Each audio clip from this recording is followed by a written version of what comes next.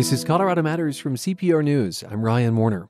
What if slaughterhouses had glass walls? Some animal rights activists think there'd be more vegetarians. It's partly why they film and release undercover videos of animal abuse. Well, Colorado State University animal scientist Temple Grandin wants transparency too, because she thinks the meat industry should show off the progress it's made, progress she has contributed to.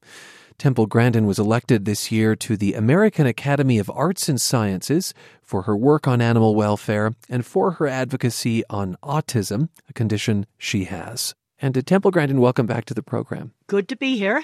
You've worked with the meat industry to change the way animals are slaughtered. How has life gotten better for livestock headed for slaughter in the U.S.? It's gotten way better. I've been in this industry for 40 years, and the 1980s and the 1990s were really bad. Then in 1999, I was hired by McDonald's Corporation to implement the animal welfare auditing, and I saw more change that year than in a 25-year career prior to that. And we used a simple 5-point scoring system. Percentage of cattle shot with a single shot. If they didn't make 95%, they failed. You had to have 100% dead when you hang them up on the rail. No more than 1% falling, no more than 3 cattle out of 100 mooing on the stun box, and electric pride use, if you want an excellent score, had to be down to 5%. And that scoring system went across the industry.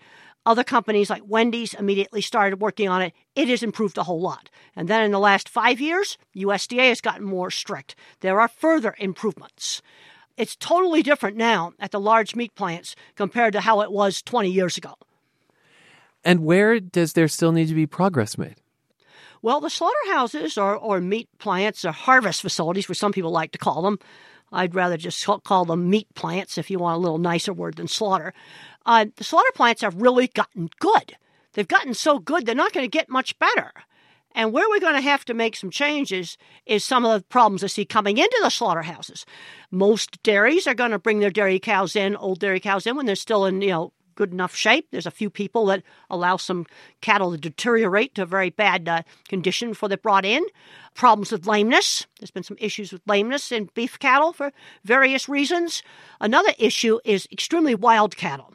Animals differentiate between a man on the ground and a man on a horse.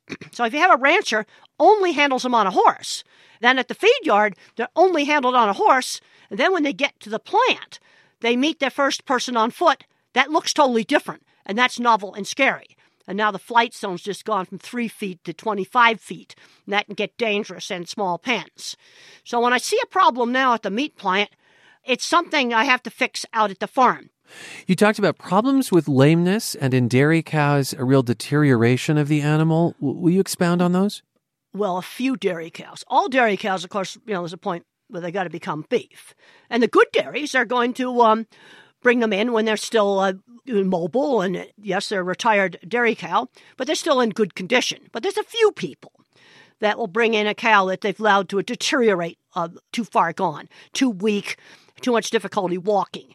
The animal needs to be brought in when it's still fit for transport. And the lameness issue, say more about that. Lameness is simply difficulty walking. If you have a sore foot, you walk with a limp. Sore feet and sore legs make you walk with a limp, and animals can have different degrees of limp, from very, very slight and would be perfectly good for transport, and maybe some animal that can barely walk. One of the most important things on transport is putting a fit animal onto that trailer. I cannot emphasize that enough. And how do you make improvements in terms of the number of lame animals that go through the system? Wisconsin has made great strides in reducing lameness or limping in dairy cows. Many different things can cause that. Hoof problems, sore legs due to bad housing. And when you measure lameness, and you can measure it on a simple scoring system, Wisconsin has worked hard on reducing lameness, and it's about half the national average. And there's various different things you have to do, and it gets down to details of management. Taking really good care of your stalls, making sure your stalls are well bedded. And then new facilities going in now, people are building the stalls big enough so the cow can lay down without hitting her legs on a concrete curb. So much of what we've discussed so far is about measuring. And yet, That's right. Isn't fundamentally the thing we can't measure pain in animals? I can ask a fellow person, rate your pain 1 to 10. I can't ask a cow that. I can't ask a pig that. Talk to me about the idea of trying to sense or measure pain or stress in a creature that can't use language like we do. Okay, there's 2 places to measure pain and stress. The first is acute stress or pain. Okay, you do a surgical procedure or simply handle a wild animal and it gets scared, and that's very easy to measure, the acute stress. You can measure it by looking at stress hormones and behavior. Now, what gets more difficult is looking at long-term stresses, but there are ways to measure it. It is scientifically documented that cows that are limping have sore feet, and if you give them a painkiller, which you're not legally allowed to do that, but if you do, then they limp less. Now, that shows you right there that the sore feet hurt. Now, nature has a reason for having pain, because if you keep walking on a foot that has something wrong with it, you're going to do further damage to the foot. But by doing an experiment where the animal was given a painkiller and they limp less, and that's a painkiller known to reduce pain in people, that tells you that they're walking on that bad foot because it doesn't hurt as much. And that's a scientifically documented finding. And that then influences all the factors you talked about related, for instance, also, to lameness. Lameness affects milk production. Now, the question you might ask is, how did the lameness levels get up so high? This gets back to not measuring it. You see, you can get something where it creeps up on you slowly and you don't see it. Then when you finally go out and you measure it and you go, well, ye gads, this is really bad. So then in Wisconsin, they started really working on a program to reduce lameness. And we've got dairies here in Colorado that are excellent. I've been to some of them, and there's very, very low levels of lame dairy cows. What are other ways, maybe on the horizon, of measuring pain, stress, discomfort in animals? Well, there's some other methods right now that are being used that are way too complicated to use on the farm. They can be used in a research lab where they'll do a painful procedure in a wake conscious animal, and then they'll do just a little tiny light anesthesia and kind of put it to sleep, and they'll compare the differences on the EEG. That's a relatively new method. But it is known that animals feel pain. Another experiment that was done probably 10 years ago are experiments called a self-medication experiment. This has been done in rats. It's been done in chickens, and I'll explain it. In a self-medication experiment, they would artificially create a painful, inflamed joint by injecting some stuff into it that would really mess up the joint. Then the rat has a choice between 2 different water bottles. One that's full of a fast-acting painkiller that's bitter, and the other water bottle has just got plain water. And when that leg's all sore, and they can actually measure the inflammation, it will drink that nasty painkiller. And then when the leg heals, it will drink the regular water. That shows that an animal will eat or drink something that tastes bitter to reduce the pain. Now, there's some differences between an animal and us, because we castrate cattle, make a steer out of them. Well, if that same operation gets done on a person, the person knows what they've lost. The calf doesn't know what he's lost. It just hurts at the time. He doesn't know that he won't grow up into a great big bull that will be able to breed. He doesn't know that. That surgical experiment you talked about sounds kind of horrific, really. Well, actually, they were doing that research to try to figure out if slaughter without stunning was painful, because kosher slaughter, you don't stun the animal first. They were trying to determine if that caused pain.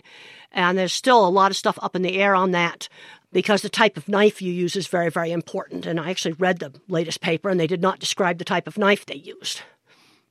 And to people, though, who say that experiment is unsettling?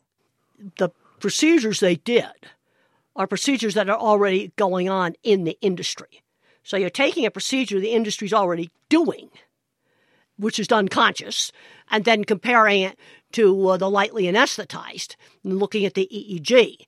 They're not coming up with some kind of new weird bad thing they're doing. They're doing stuff that's being done every day. Kosher slaughterhouses were already doing this, and some of the halal slaughterhouses were doing this. The big plants like we have in Greeley and Fort Morgan do not do religious slaughter. But this is the idea that in these kosher slaughterhouses, they're not stunned, in other words, before... They are not stunned. That's correct. And so then a big issue right now, it's very controversial in Europe, is does it hurt to cut the throat in the conscious animal? Now, I've designed restraint boxes to hold the animal kosher slaughter, and I've operated the box myself. And when you have a really good rabbi with a super big, long, sharp knife that they use, the animal made very little reaction. And if I waved my hand in his face, he'd make a bigger reaction. But if you use the wrong kind of knife or the wrong procedures, again, procedures really important, yes, they'll react to it. You're saying that the cattle reacted more to your hand waving than they did to the actual slaughter. They did. Yeah. If you're going to do slaughter without stunning, it's much more sensitive to details of procedure than a regular slaughtering with a captive bull. You are arguably the most famous autistic person in the world. Remind us how that condition has helped you come up with ways to improve livestock handling. I'm a visual thinker. We've been talking about meat plants, some of the meat plants like Greeley and Fort Morgan. When I talk about those plants, I actually see them in my head. When I talk about animal handling, I see them walking through the system. When I talked about the McDonald's audits, I actually am seeing some of the places where we did those original audits. So I'm an extreme visual thinker. Animals don't think in words. It's sensory-based. What is it seeing, smelling, hearing? It is a sensory-based world. And some of the very earliest work I ever did with cattle handling was in Arizona, and I got down in the chute, and I noticed that they'd see a shadow and stop. They'd see a coat on a fence and stop. There'd be a reflection on the floor. They would stop. Nobody else had even thought to even look at that. It was something that just seemed completely obvious to me. And when I first started doing this, I thought everybody thought in pictures like I do. Colorado State University animal scientist Temple Grandin is my guest. She has been elected to the prestigious American Academy of Arts and Sciences. Coming up, video in slaughterhouses. This is Colorado Matters from CPR News.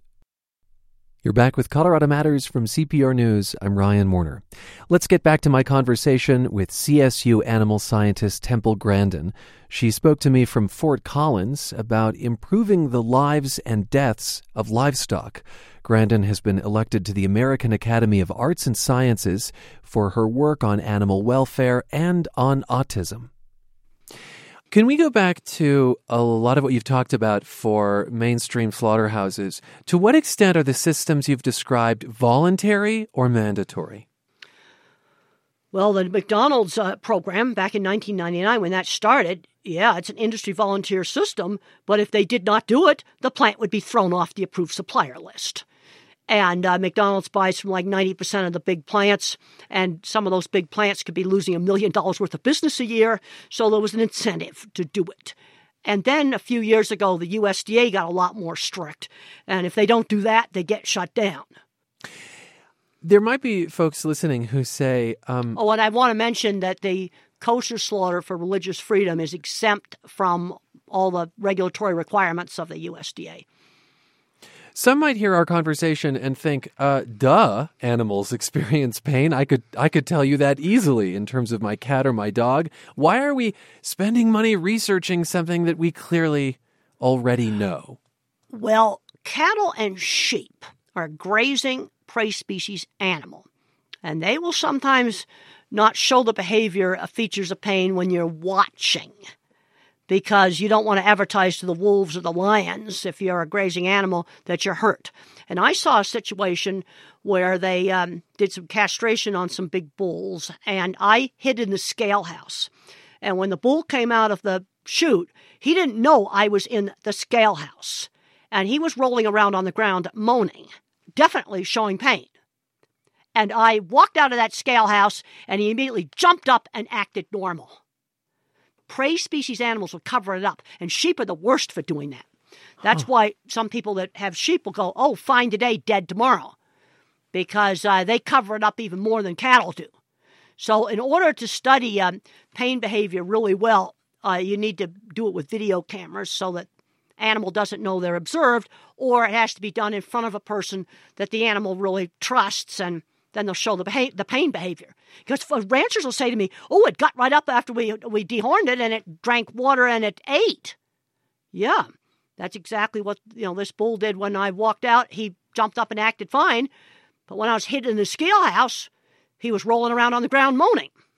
Fascinating. And so you think video is in part an answer to this. And I want to focus on the proliferation of undercover videos of slaughterhouses.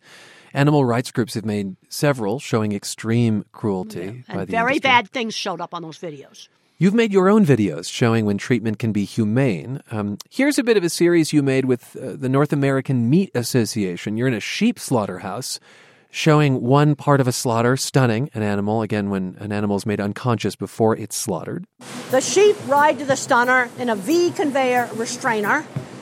This plant uses electrical stunning, head-to-back stunning. They have to wet it first to make good electrical conductivity. Electrical stunning will cause instantaneous unconsciousness by passing a current through the brain. Next, we watch as those sheep have their throats cut. Why is it important that people see and understand this? Well, I have worked in this industry for 40 years, and I've worked on making a lot of improvements. And the meat plants today are light years better than they were even 10 years ago. And I want to show people how it can be done right, because all the videos that are out there is just all this horrible stuff. Let's show how it's done right and explain it. And with the North American Meat Institute, we've done beef plant video tour with Temple Grandin and pork plant video tour, sheep plant video tour, and turkey plant video tour. And I just wanted to show this is how it's done right. The sheep one is our best one. We got better at doing these as we went along, and it shows the whole entire process completely. Do you think, though, that if these videos proliferate, that there will be more vegetarians made? It's difficult to say, but one thing I have noticed in looking at the videos, 10 years ago, they'd go out and catch people doing some really bad things, just beating up animals, dragging them, all kinds of really awful stuff. Now the videos, they're having a harder and harder time finding people really behaving badly because the industry has responded. The pork board has training materials, the beef people have training materials. The importance of stockmanship is getting more and more emphasized. So the behavior of the people is better. To go back to what you said previously, that the problems in the future really are going to be on the farm versus the slaughterhouse. Why is that? What's happening at the farm? Well, the reason is that there's questions, concerns about how pigs are housed, sows in particular, in gestation stalls, and how laying hens are housed. And that's not an issue for the slaughterhouse. Slaughterhouse has nothing to do with that. Is that your area of focus next, then? The farms themselves? One thing I've been talking about on my own research is the importance of stockmanship. And another issue I've looked at is some lameness and leg conformation issues in beef cattle. We need to make sure that when we breed animals that we don't breed problems. Okay, I'm going to take an example that has nothing to do with a farm animal. Let's look at the bulldog. If you go online and you type in Bulldog's Dilemma into Google for images, you'll find a picture of a bulldog that actually functions.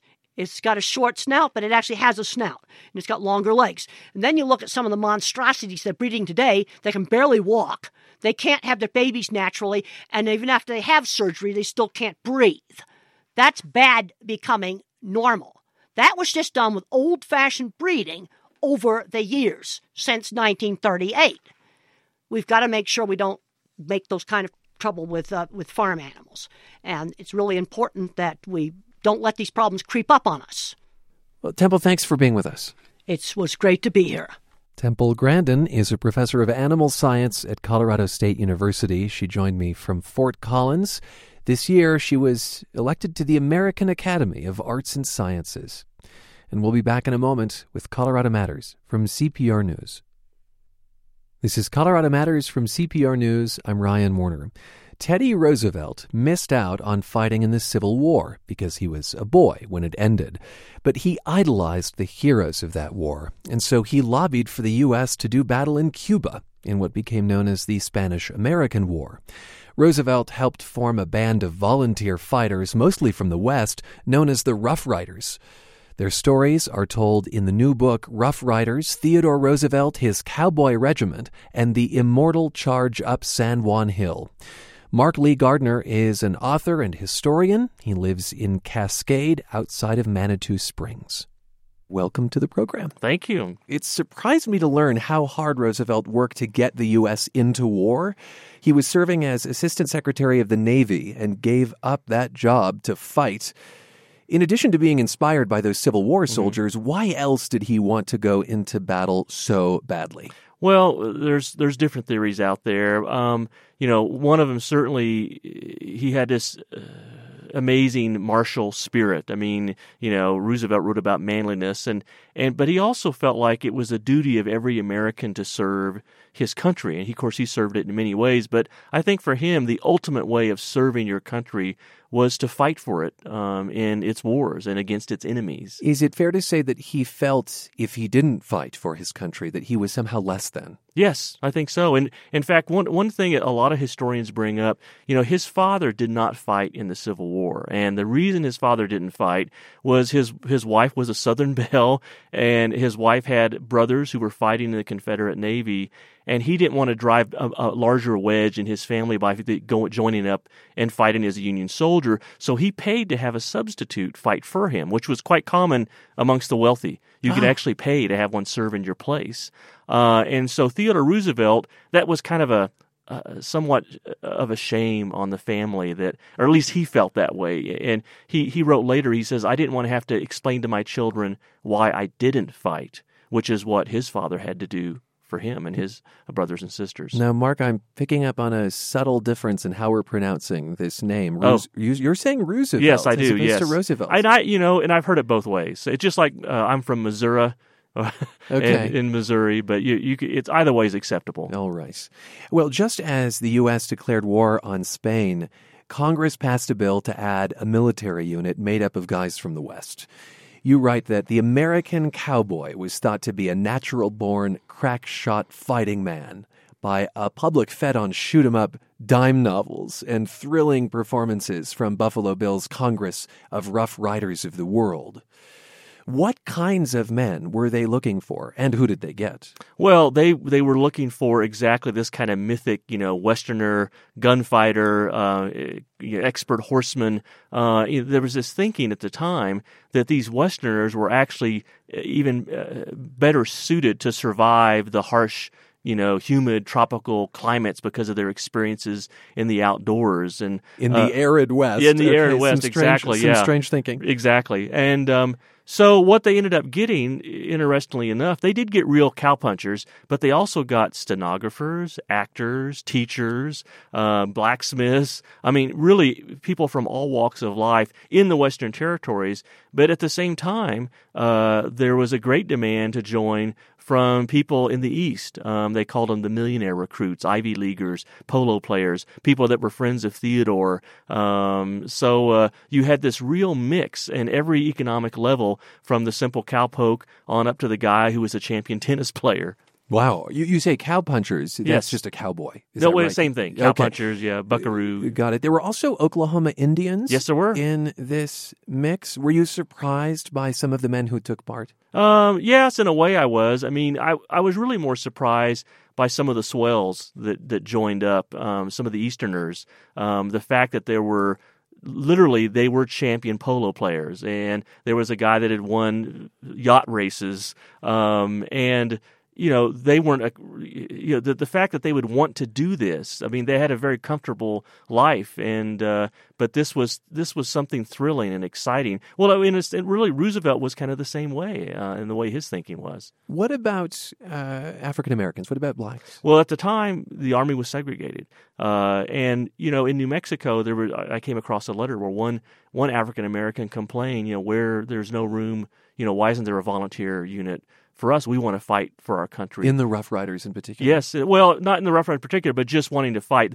There was no way that, because the Army was segregated, there was no way that they would integrate within the Rough Riders or any of the other volunteer units. But the regular Army did have African-American regiments, which we famously know now as the Buffalo Soldiers, and they did participate and fight in the war. The only African-American to actually be with the Rough Riders was Roosevelt's valet. he had a servant, and he went to Cuba with TR. He brought his servant along. Yes, he did. You're listening to Colorado Matters. I'm Ryan Warner, and we are speaking with author and historian Mark Lee Gardner about his new book, Rough Riders, Theodore Roosevelt, His Cowboy Regiment, and the Immortal Charge Up San Juan Hill. The rallying cry for the Spanish-American War was Remember the Maine. It was a U.S. battleship sunk in Havana Harbor, and these men from all over the country wrote to their families that they were motivated to fight because of the sinking of this ship. And reading excerpts of their letters, I was reminded of a poll that came out recently. The Harvard Kennedy School of Government found that young Americans support sending ground troops to fight ISIS. But fewer than 20% were willing to fight themselves.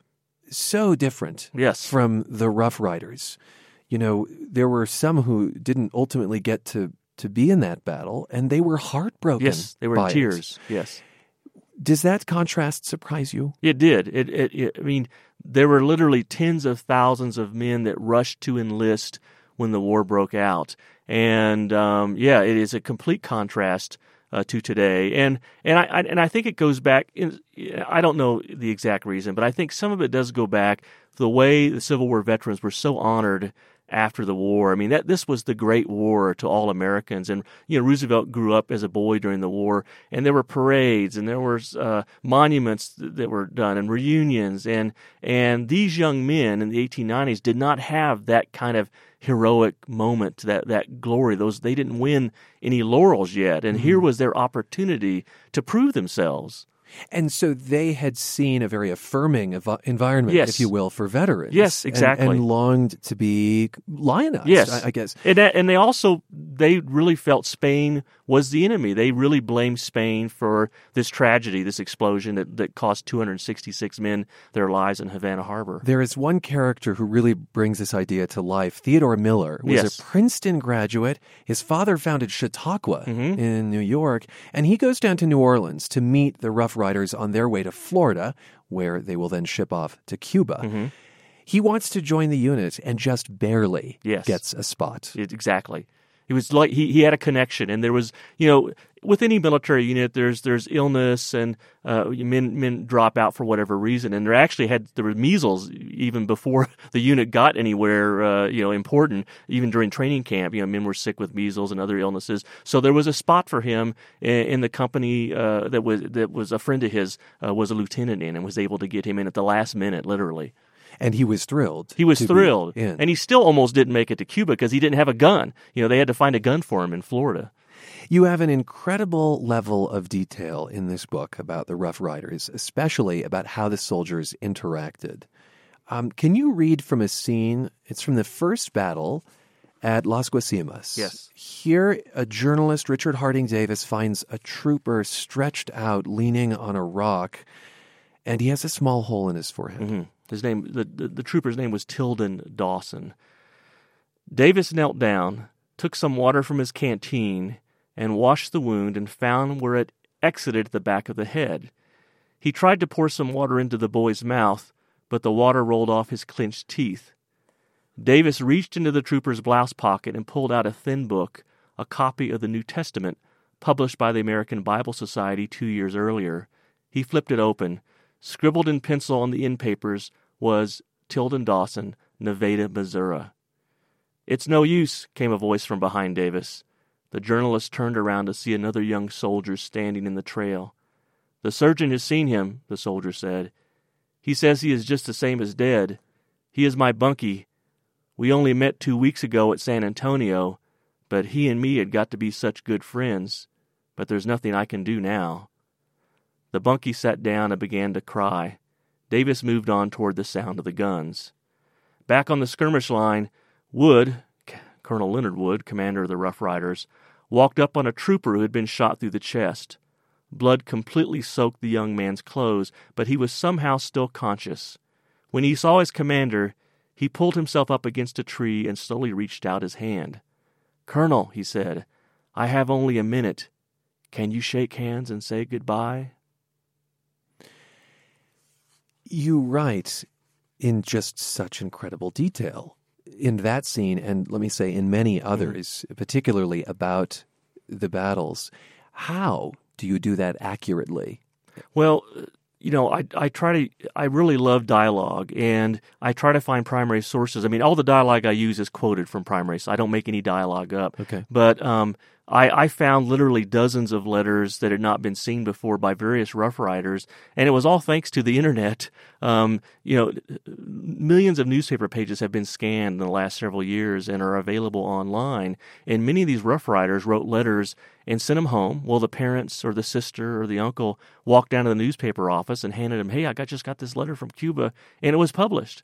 And so I had this resource available to me that other historians haven't had. And so a lot of those details, the dialogue, the discussions, come from those primary accounts. This discussion of the soldier who asked to have his hand shake by Leonard Wood, that came from a manuscript that Leonard Wood wrote after the war for a magazine, never published, but it's at the Library of Congress. So I use all these different sources, and I love the detail just like you do, and I feel like it just makes it so much more of a visceral read to have that in there, and I try my hardest to do that. Mark Lee Gardner, historian and author, is with us. His new book is called Rough Riders. Despite the fact that the Spanish knew the land in Cuba much better and had other advantages at Las Guasimas, the Americans pushed the Spanish troops back. And ultimately, the Rough Riders took part in the most critical battle of the Spanish-American War at San Juan Hill, also known as San Juan Heights. This led the Spanish to surrender. Mm-hmm. Teddy Roosevelt played a big part strategically, and it really cemented his legacy. Can you explain just briefly what he did that was so critical to victory at San Juan Hill? Yeah, well, what was going on, it was just like the whole beginnings of the war. Everything was very disorganized. The commander of the army in Cuba was a very heavy-set man, William Shafter. He was ill most of the time, so he wasn't on the field, and he was having to relay orders back and forth, which was very time-consuming. Well, the Rough Riders were actually being held in reserve before San Juan Heights, and they'd been there for about an hour, and finally Roosevelt gets the order to advance. Well, as the Rough Riders advance, the other troops in front of them who were supposed to be charging hadn't gotten the orders to charge, and so Roosevelt is there. He essentially says, either you take my orders and charge or just get out of the way and let us through. Well, as the Rough Riders start marching through, everyone joins with them. Buffalo soldiers, white regulars, and they together, the cavalry division, assault Kettle Hill, and Roosevelt's in the forefront, leading his men on. And from Kettle Hill, the next ridge or hill is San Juan, and Roosevelt gets permission to charge San Juan as well. Again, he's always exposing himself to fire. He's at the head of his troops, inspiring his men. Now, the infantry was also charging San Juan Hill, so sometimes we tend to give all the credit to the Rough Riders, but they were one unit in this long assault of this ridge. But an important one. But a very important one, yes. And some of the officers really ascribed the credit of the success largely to the personality and the exuberance of Theodore Roosevelt. And yet, he almost didn't get awarded the Medal of Honor, although it was something he was very confident he would get. Yes. But he only got it in the 1990s under Bill Clinton. Yes. And the legacy of the Rough Riders is Roosevelt's own presidency, exactly. I suppose. Yes. Do you think he could have won office were it not for that? Well, and I've talked about that a lot. It's a very interesting question. A lot of people who met Roosevelt before the Spanish-American War felt like, this man could be president someday.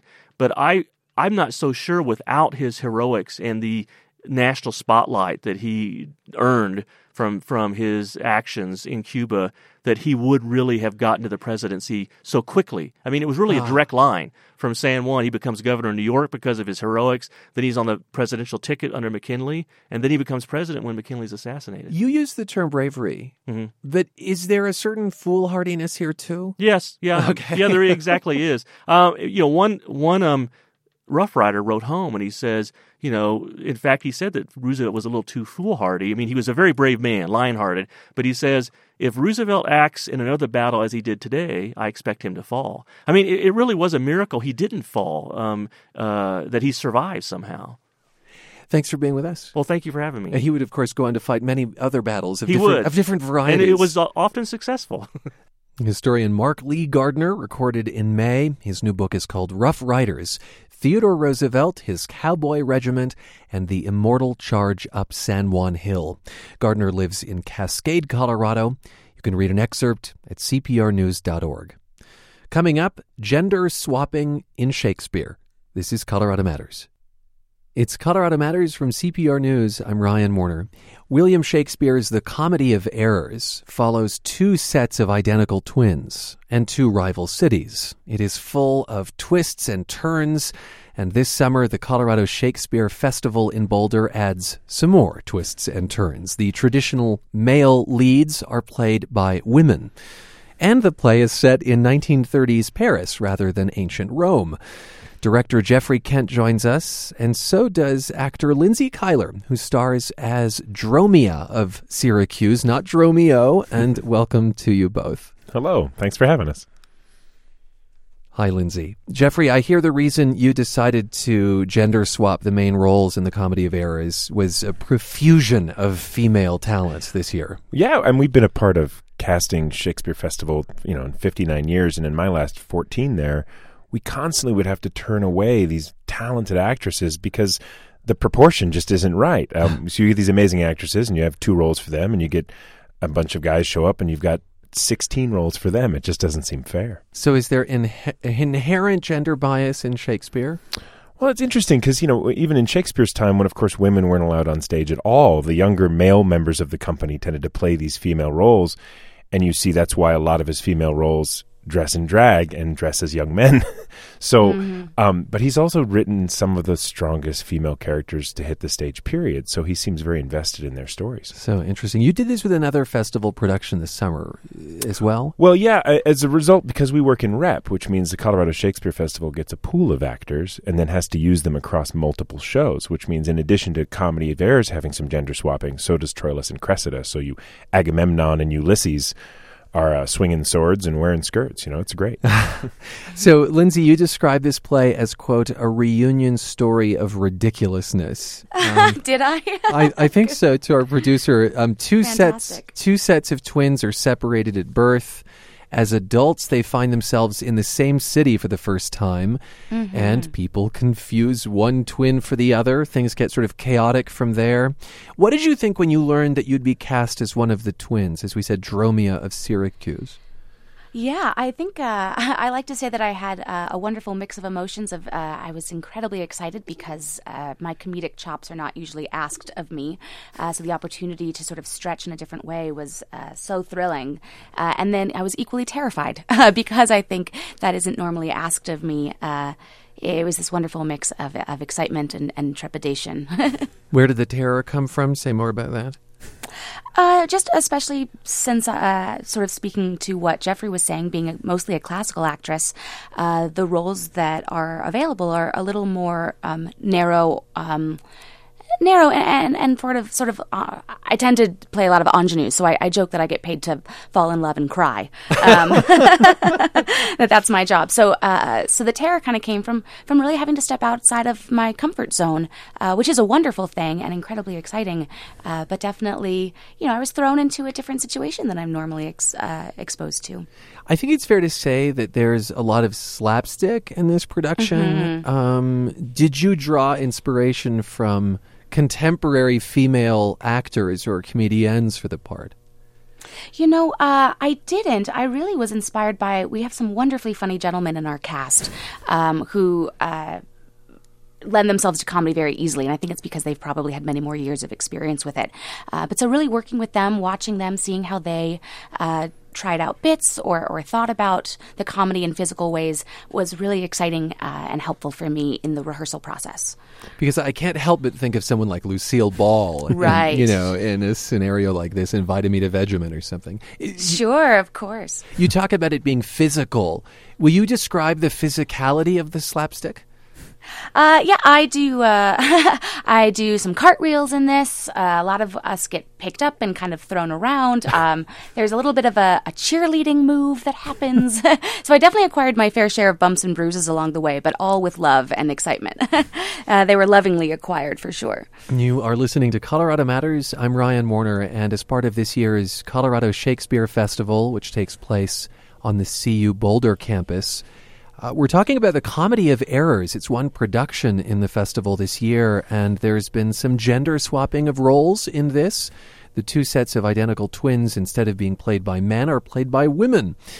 And is it just as simple, Jeffrey, as changing pronouns, or is there something more to it? Well, I have to admit, I thought it was that simple.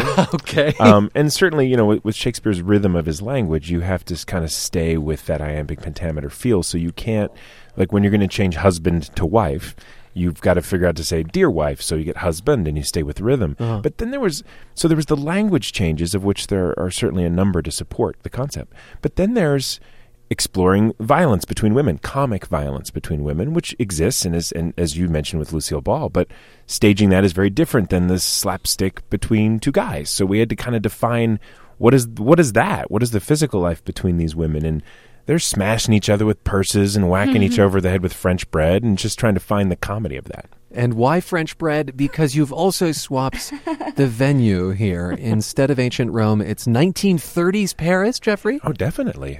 Why? Well, Comedy of Errors has a couple of themes in it, and one is that they're lost all the time. There's all these near misses. There's all these, like, I just saw so-and-so. Who, you're so-and-so. What's going on? And also, in the end, it's still a love story of people re-falling in love, meeting new people they fall in love with, children reunited with their parents, like all this. And to me, Paris symbolizes a place where you can get lost the second you look to your right or left, and also it's a city of love. So it seemed to suit the play. One thing that you did not change was a very famous line from the end of the play, The Comedy of Errors. And Lindsay, I'm going to have you recite it. Sure. It's, we came into this world like brother and brother. Now let's go hand in hand, not one before the other. So preserving brother and brother. Why not change it, Jeffrey? That's a great question. When you adapt Shakespeare versus rewriting Shakespeare, again, gender pronouns really easy, but when it starts to rhyme, then we started rewriting it, and all the ones we came up with were terrible. We came into this world as like sister and sister. Let's go before not one of each other's mister. Like they just sounded. But wait, what about we came into the world like mother and mother, and now let's go hand in hand, not one before the other? Did we try that one, Lindsay? We did not. We'll put that in tomorrow. Yeah, we'll see how the audience responds. One of the ones that we struggled with in rehearsal was, as from a bear, a man would run for life. So fly I from him that would be my wife, which is the original line. And then Lindsay, what's the rewrite on that? I think that is it. Or I think we still say, as from a bear, a man would run for life. So fly I from him that would call me wife. That would call me wife. That would call me Yeah. wife. So we were trying to keep the rhyme intact by switching inside. My wife rewrote that one. It's a team effort. Boy, this sounds like it takes a lot of memorization and re-memorization, Lindsay. I wonder is this a show you've starred in before? This is your first? I've never. Yeah, it's I've your never first had the experience. opportunity. Yeah. And so is it? I guess then you don't have the original to kind of trip you up. Right. And honestly, if I was the original, most likely I would be learning, the Luciana lines probably. Right, exactly. The wives have become husbands in ours as well. Yeah. So it's not only a venue change, gender changes, but it's also a time change. So it's the 1930s in this production of The Comedy of Errors. Anything to say about that, Jeffrey? Well, when we were casting it, you're always trying to find the location. We found this idea, and then one of the actresses that came in, played the accordion. We were like, well, what style of accordion? She's like, well, mostly 1930s Parisian minstrel songs. And we were like, you're cast. So we have a live accordion player in the show that is her specialty is playing French musettes. So our show is rife with all this great live music that just walked in off the street. It's so kismet.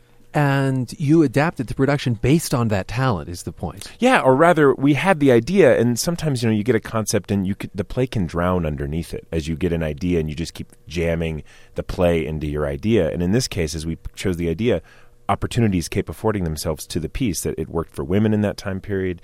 This wonderful musician came in, and it just felt right. One could draw parallels to Hollywood trends right now. I think of recent films like the new Ghostbusters, in which roles originally written for men are played by women. There's an all-female Ocean's 11 remake in the works. Critics of the former said that it ruined a cult classic. Seems mean-spirited somehow. But Lindsay, what do you make of that? Can this gender swap take away from a classic? I think that it really has the ability to enhance it. There are so many different layers that we don't get to see when it's sort of done traditionally. Not that there's anything wrong with those layers, but we open up a whole new world of possibility when all of a sudden you're seeing how people in these same situations, but with sort of different sensibilities approach it. You know, the way that two women bicker is going to be probably very different than the way two men bicker, or the way that a moment that was once maybe a little threatening, like a man coming on to a woman, can become very flirtatious and sexy and fun when it's an empowered woman asserting what she, that her interest in a gentleman.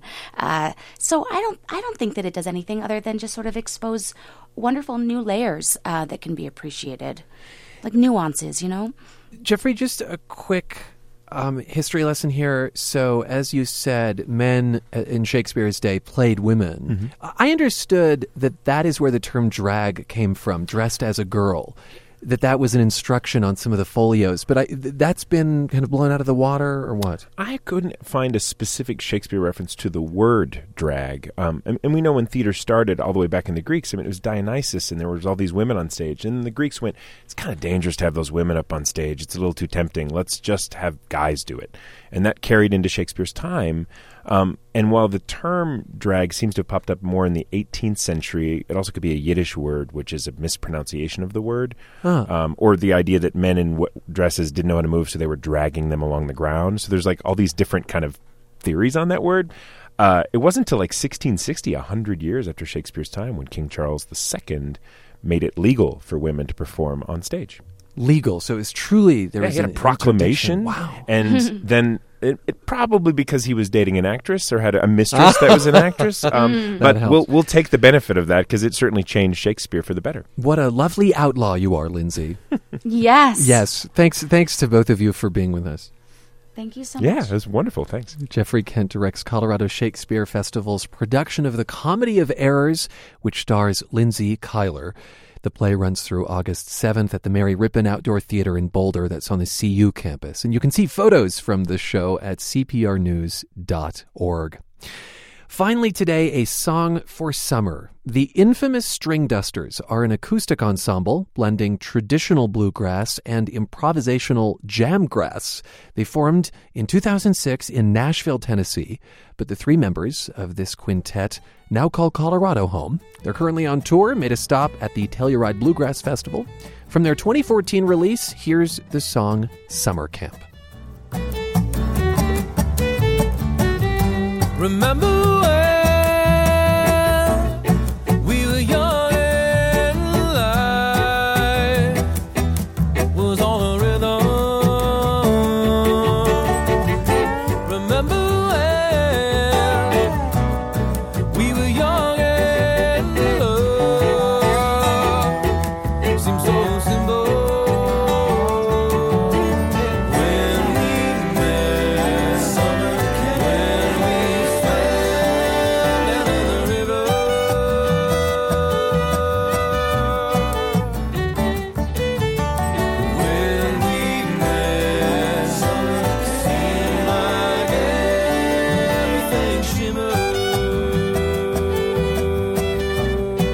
The infamous String Dusters, largely based in Colorado now. The song is Summer Camp from their 2014 release, Let It Go.